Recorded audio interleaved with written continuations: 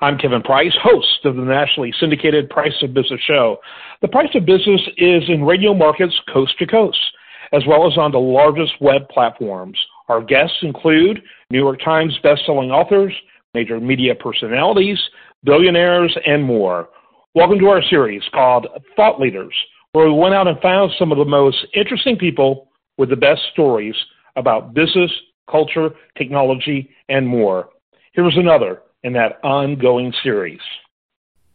Hey everybody, John Pabon here, sustainability author, consultant, and speaker. I'm the founder of Fulcrum Strategic Advisors and the author of Sustainability for the Rest of Us. Now, I know it seems like every company today is going green, they're eco-friendly, or they're doing something sustainable, and that's great.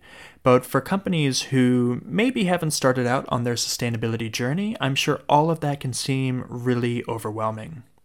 But we know that the business case for sustainability is strong. We know that companies that are sustainable or purpose-driven always outperform the market. They have higher retention and productivity rates, and they're definitely more attractive to investors. So even if you're a little late to the sustainability party, that's okay. No better time to start than today, which is why I want to give you 3 very practical, realistic tips to help you build a strong sustainability foundation. And the first tip is that you don't have to do it all. When I engage clients, the first thing I always recommend to them is that they do a materiality analysis.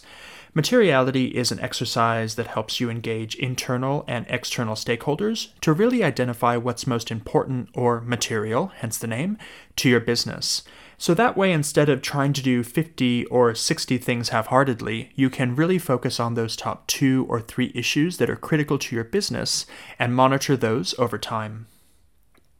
The second thing is to not think of sustainability as hugging the trees and saving the polar bears, but as the operational imperative that it is.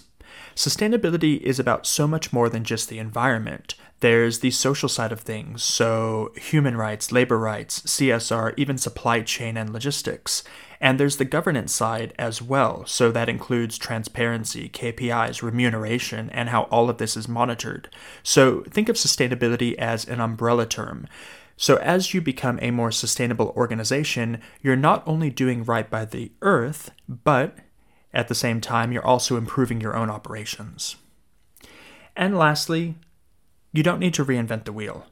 One of the good things about working in sustainability is that a lot of the issues we face and the solutions we have are pretty industry agnostic.